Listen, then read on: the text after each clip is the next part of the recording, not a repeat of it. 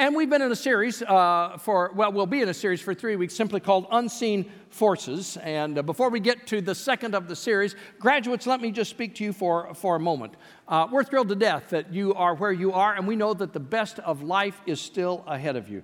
But remember this, it will be the unseen forces that will be like pitfalls or roadblocks in the path before you. Dealing with an enemy that you can see is a lot easier than dealing with an enemy you can't. And when the dark side unleashes itself on you, it can be tough. The enemy will use his best tools to destroy your future. Those unseen yet powerful urgings like pride, envy, resentment, arrogance, gossip, anger, misdirected passions, vengeance, self-indulgence, impurity, lack of self-discipline, and the list goes on. They are stealthy feelings. They sneak up on you, and once they are unleashed, they are not very easily restrained or retrieved. So always, for every day in the future, always maintain your faith in the Lord Jesus Christ and your commitment to Him. And always, always be on your guard against unseen forces. They can come out of nowhere and leave you beaten and devastated if you aren't careful. The inexperienced boxer went into the ring with high expectations of victory, which were quickly dismissed after the first round. Bell rang, he walks back over to his stool, sits down, and the trainer pats him on the back and says, "Good job, kid, he hadn't laid the glove on you." Second round was worse than the first, and at the bell, he limped back to the corner. The trainer patted him on the back. "Keep it up, kid, he hasn't laid a glove on you." Third round was devastating. He was down for the count and saved only by the bell before the referee got to 10. They dragged him back to the corner, propped him up on his stool. The trainer patted him on the back and said, "Go back in there, kid, and get him this time. He hadn't laid a glove on you." The boxer turned to the trainer and he said, "Okay, I'll go back in. But you keep your eye on the referee because somebody's beating the tar out of me in there." Now that's life. Sometimes you come out of life beaten and bloodied and you have no idea exactly what's going on because you can't put your finger on the problem. Sometimes there's no earthly explanation for life's toughest moments. Perhaps if we knew what was going on behind the scenes, it would help us understand. But sometimes it might scare us to death. Other times it might give us great confidence at how God is at work.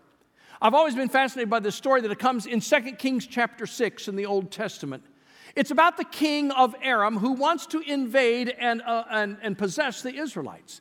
Now, Aram was a country that was located just to the northeast of Israel at that day and time, about the region that is modern-day Syria, all right? And the king of Aram had several plans to come down, and every time he had a plan in place for an attack, God would reveal the plan to the prophet Elisha in Israel. And Elisha would go to the king of Israel and say, "This is what's going on, stay away from that area today." So after several thwarted attack attempts, the king of Aram thinks he's got a traitor in his officers. And so he's grilling his officers, and they all denied the allegations. And one of them spoke up with this suggestion in 2 Kings 6:12. He said, "None of us, my lord the king, but Elisha, the prophet who is in Israel, tells the king of Israel the very words you speak in your bedroom." Now, Elisha didn't have a direct line to the king's private life, but God did. And God knew his plans, and God intervened to save his people. Don't ever forget that you cannot hide your deeds, your words, or even your thoughts from the Lord. God knows. So the king of Aram is now really angry at Elisha and has determined to take him captive and prisoner. So he finds out he's living in the city of Dothan, and he sends his troops at night, and they surround the entire city of Dothan. And when Elisha's intern comes out of the house the next morning, he sees the army surrounding them, and he's scared to death. And he goes back in and says, "Oh, what are we going to do?" And Elisha is unfazed by all this. And Elisha prays. By the way, good first thing to do when the enemy is attacking. Pray. And Elisha says, "God, open his eyes so that he can see." Now, the young man had no problem seeing the army, but what he couldn't see was what was invisible to mortal eyes. And God opened his vision and allowed him the opportunity to see what people cannot see. And suddenly he sees the army of the Lord that is now surrounding the Aramean army. And they are armed with bright swords and chariots and horses. And they glowed with all the glory of heaven, as if almost it was like fire. It was so bright and consuming. And suddenly the whole Aramean army is struck blind at Elisha's request. And here's this little old prophet that leads the entire enemy army into the capital city, at that time Samaria, of the Israelites. And then he prays that God will open their eyes. God opens their eyes, and now they're scared to death because they find themselves inside the enemy's capital. The king of Israel says to the prophet Elisha, he said, well, what should I do with them? Should I kill them? Should I kill them? And Elisha says, of course not. Feed them and let them go. And so the king throws a banquet for the enemy and sends them home. And for a long time, the country of Aram left the Israelites alone. What a powerful story. There's great lessons here. Pray in the tough spots, all right? Trust God when you cannot see the outcome. Good lesson. Practice hospitality. Sometimes hospitality is better than all the military might. Good lessons, but that's not why I told you the story. I told you the story this morning because I wanted you to see that there is a lot going on in a spiritual dimension that we cannot understand. What the young man could not see until God gave him supernatural vision was that there is an army around them that is God's army. And so I can't see, you can't see what God is up to, but I'm telling you, there is a lot going on behind the scenes. The angels of God are hard at work. Now, what do we know about these beings called angels? The word itself simply means messenger. Okay? It's a real simple word, means messenger. In Scripture, it seems that their messenger role was always on God's behalf. In other words, they aren't messengers to God, they are messengers from God to us. Most of the time, we don't know their names, but a few of them are named. Gabriel, for one, is named. He's the one that appeared to a young woman by the name of Mary and to her fiancé, a man by the name of Joseph, and told them that Mary was going to give birth to the very Son of God, the grandest message any angel ever carried. What's more, the word angel appears about 300 times in the Bible, which suggests to me that this is no small part of God's story. 300 times, we ought to know something about them.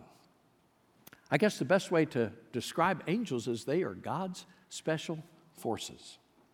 Now, last week I said, okay, I will deal a little bit more with the dark side here before we go into the good things about angels. So let me keep my promise to you and talk a little bit about fallen angels. If we had a video from this day and time, it would be entitled Angels Gone Wild, but we don't. So let me just tell you a little bit about it, all right?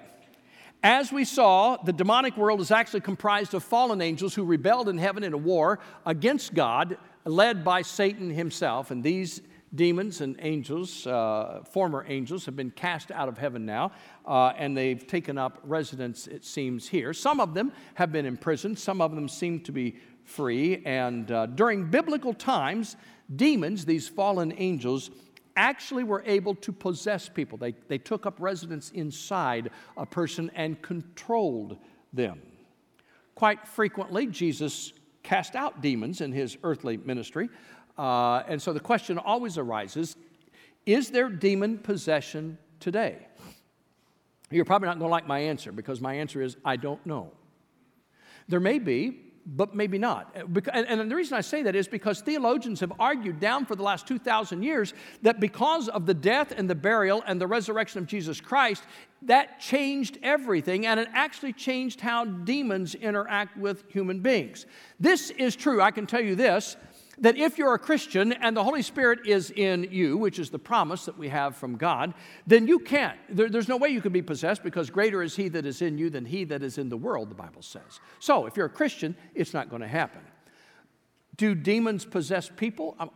Today, I don't know. I've heard stories from missionaries who come from other parts of the world that would certainly suggest that it's the same kind of thing that we read about in the Bible. But again, I don't know. And as far as the wicked encounters in the world, I can only explain that from the influence of Satan. So I don't know if there's possession, but this I can say, there is certainly oppression. That Satan and his minions oppress people. Sometimes the weight of the temptation that comes on our lives is just almost overwhelming. And sometimes, in rare occasions, you might be able to sense that oppressiveness. It's only happened to me once. Brad and I were on this mission trip that we took to India a few years ago, and I've told you about this before, but in thinking of this comes back to my mind as if it were yesterday. While we were in India, our missionary host took us to a Hindu temple that was going through a worship service. They were having a celebration to the idol Shiva, and they were worshiping this pagan idol when we went to the temple. Now, you got to know, I grew up in southern Indiana. You take this kid out of southern Indiana to India, and I'm already, out of my comfort zone, and then you take me to a temple where there's a pagan worship service going on, and I'm already, just kind of anxious about the whole thing. But when we stepped into the temple, I don't know how to describe it other than the fact that I just felt this weight upon my shoulders. There wasn't anything there, but I just felt something weighing me down. Have you ever felt darkness? It felt dark and heavy, and I couldn't wait to get out of that place. And when we exited the temple, the weight lifted and was gone. Now, I don't know how to describe that. I don't know what that was. My only conclusion is that it is the oppressiveness of the power of the dark side at work against God. That's the dark side. Now let's look at the brighter side. Let me give you some facts about angels that we know from Scriptures. Here's the first one. Angels are created beings. Angels are created. They have a creation of their own. I think most of us have the wrong idea of where and how angels come to be. Two men were having a coffee at Starbucks, and one said to the other, "My mother-in-law is an angel." To which his buddy replied, "Oh, you're so lucky, mine is still alive."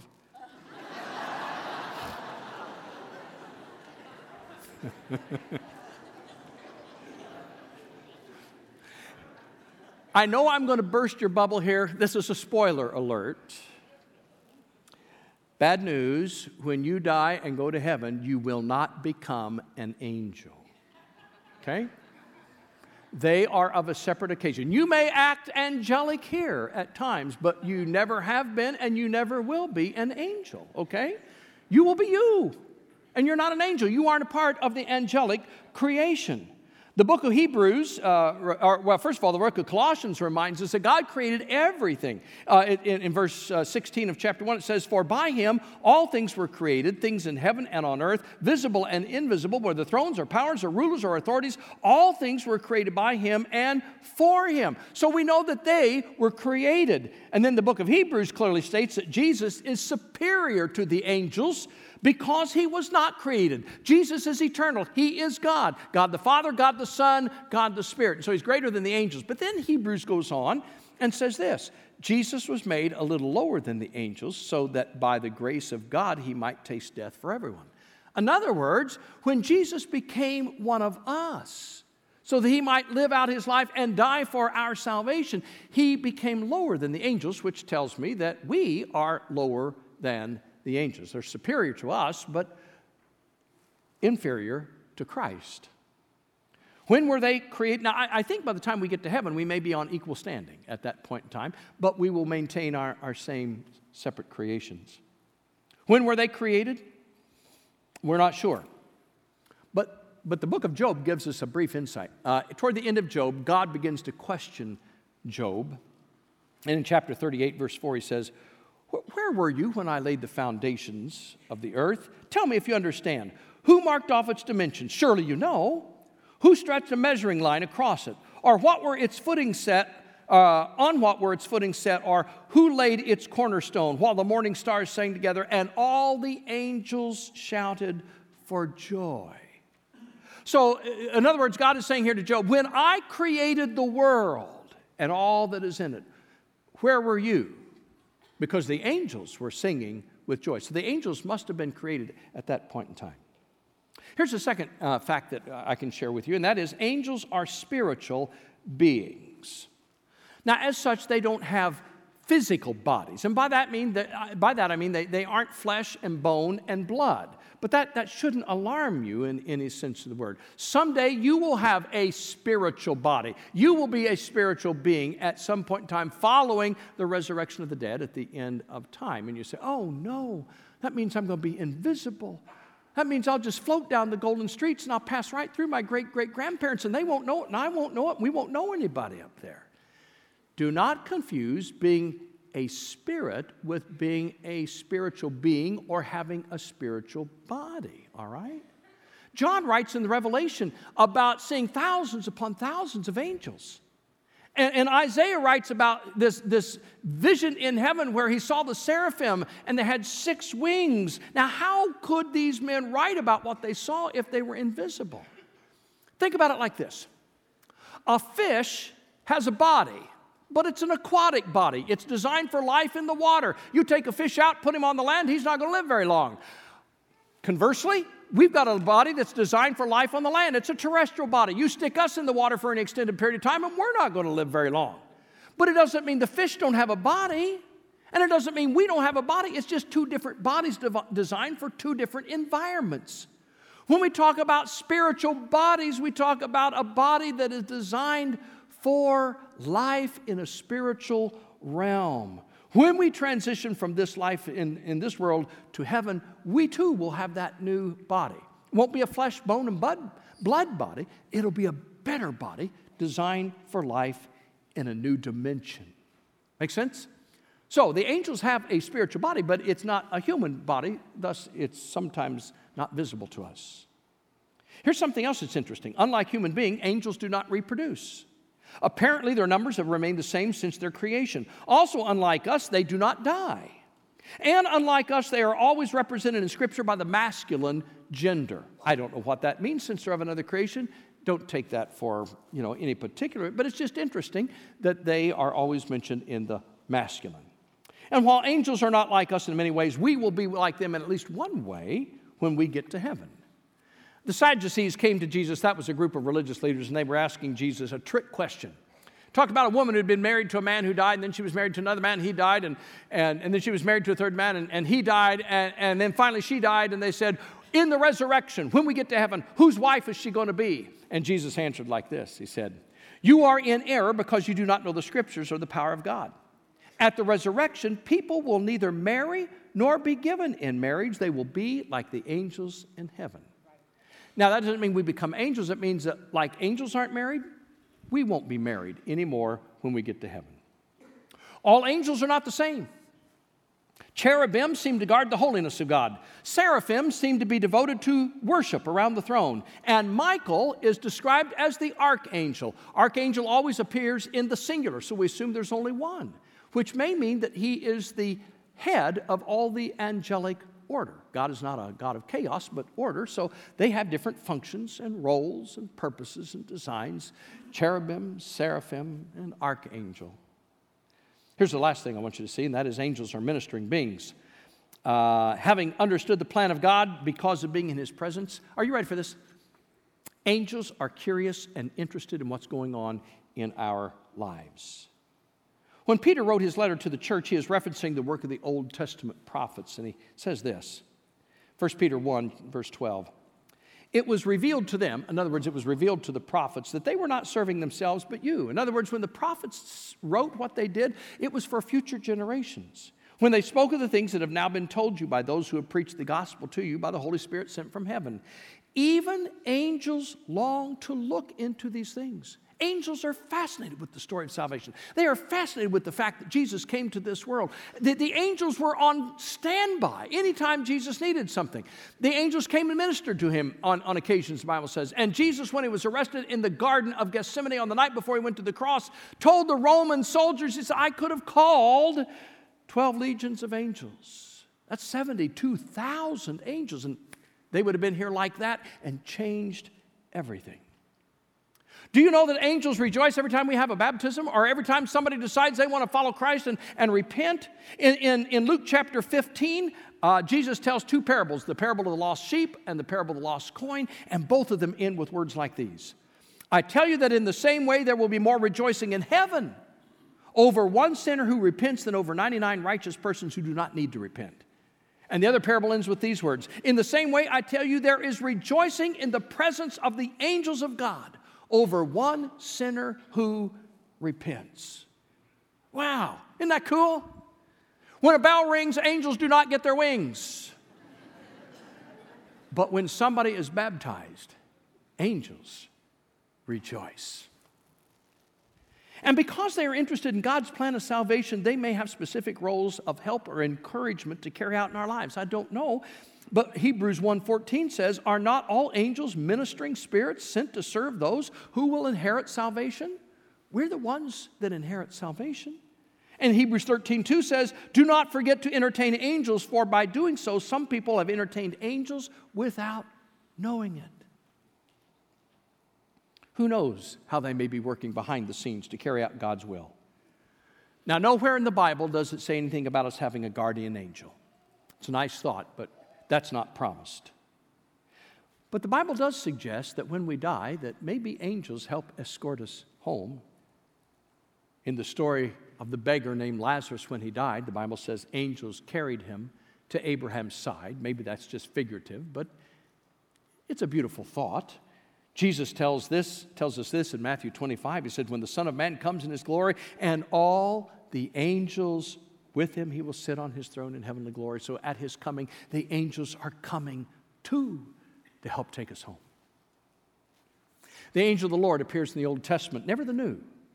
It's interesting to me. The angel of the Lord is a special angel. Sometimes the angel of the Lord and God are used interchangeably, which would suggest to me that it might very well be that this is God who's taken on a human appearance to communicate something greatly significant to us human beings. And the reason that the angel of the Lord is absent in the New Testament is because Jesus came. And that was the ultimate fulfillment of God's plan. Well, those are some thoughts about angels this morning. And I got to tell you, this has been a different sermon for me to write and to preach because it's basically informational this morning. But that said, there are some applications, and I don't want you to miss these applications this morning. There are things that we can learn and imitate that we see in angels. Here's the first one. When God gives you an important job to do it to the best of your ability. Give it your all. Angels serve. They are always in the right place at the right time. In the Bible, they shared life-changing messages. They rescued people who were struggling. They led people to freedom, and they even helped save lives. Now, we live in a natural world, but we can do the same thing. We too can serve. We can reach out to those who are struggling and encourage, feed, clothe, and help them gain a fresh start. We can share life-changing messages, the message of Christ with them, which will lead people to freedom and will save their souls. So, when God has a job for you to do it to the best of your ability, because that's the way the angels work. Here's another thing. It's not about me. Angels are not about themselves. They are always focused on God and His will. When we are self-focused and self-indulgent, it blurs our purpose and our reason for existence. Folks, if I ask you this morning the chief reason why we are here, do you know what the answer is? Our chief reason for existence is to bring glory and honor to God. And we do that through our lives, our worship, our deeds, our thoughts, our actions. That's what angels do. It's not about them. It's about God. For all of their supernatural strength, their greatest strength is in their humility. And we would do well to find our strength in the same godly virtue. Andrew Murray once said, the truth is this, pride must die in you or nothing of heaven can live in you. Last lesson, make your life an act of worship. The danger in studying angels is you get so excited about angels you forget that they're pointing us to God. Angels don't want you studying them or worshiping them. They want us to be pointed to God. But you go into any major bookstore or you go online and you can order all kinds of books, volumes upon volumes about angels. And some people absolutely devote their lives to angels and angelology and all these kinds of things. They get really wrapped up in angels. Metaphysician Doreen Virtue has written a lot about angels, and she writes that all angels love every person unconditionally, and they help everyone who calls on them, regardless of one's faith or one's lack of it. She suggests that angels can be counted upon to assist people even when it comes to mapping out your travel plans. According to Dr. Virtue, angels will help you get an extremely nice, warm, friendly, and competent customer service representative when you're calling an airline to book reservations. Angels will help you avoid lines at check-in, get you through the airport security without being searched, and ensure that your baggage is first on the luggage carousel when you arrive. If that's true, I have no guardian angels. I've been blacklisted by the cherubim. Now, such nonsense may sell books, but there is no shred of evidence that that's the purpose of the angel. I can tell you from the Bible, that is not the purpose. They are not here to make life easy for us. They serve to point us to worship God because they know, because they've been in His presence, that the only thing that matters is a life devoted and focused on the King of Kings and the Lord of Lords. And if we give them too much attention, they failed in their task. Let me close with just tiny glimpse into worship in heaven. Revelation chapter 5, verse 11. Then I looked and heard the voice of many angels, numbering thousands upon thousands and 10,000 times 10,000. They encircled the throne and the living creatures and the elders. And in a loud voice they sang, "Worthy is the Lamb who was slain to receive power and wealth and wisdom and strength and honor and glory and praise." Can you not see it? Millions upon millions of angels surrounding the throne. And there we are in the midst of them. And the angelic sound of their voices as they sing to the praise of the living God forever. Now, I'm telling you, that is a picture that is beyond my imagination. But I know this. I won't worship Him there if I don't worship Him here. I won't be in His presence there if I don't serve Him and know Him here. The unseen forces are hard at work. The enemy is tempting you to give up on your commitment to God, to give up on your worship of the King. And the angels are cheering you on to make Him your number one priority. They can't make you do either one. The choice is yours.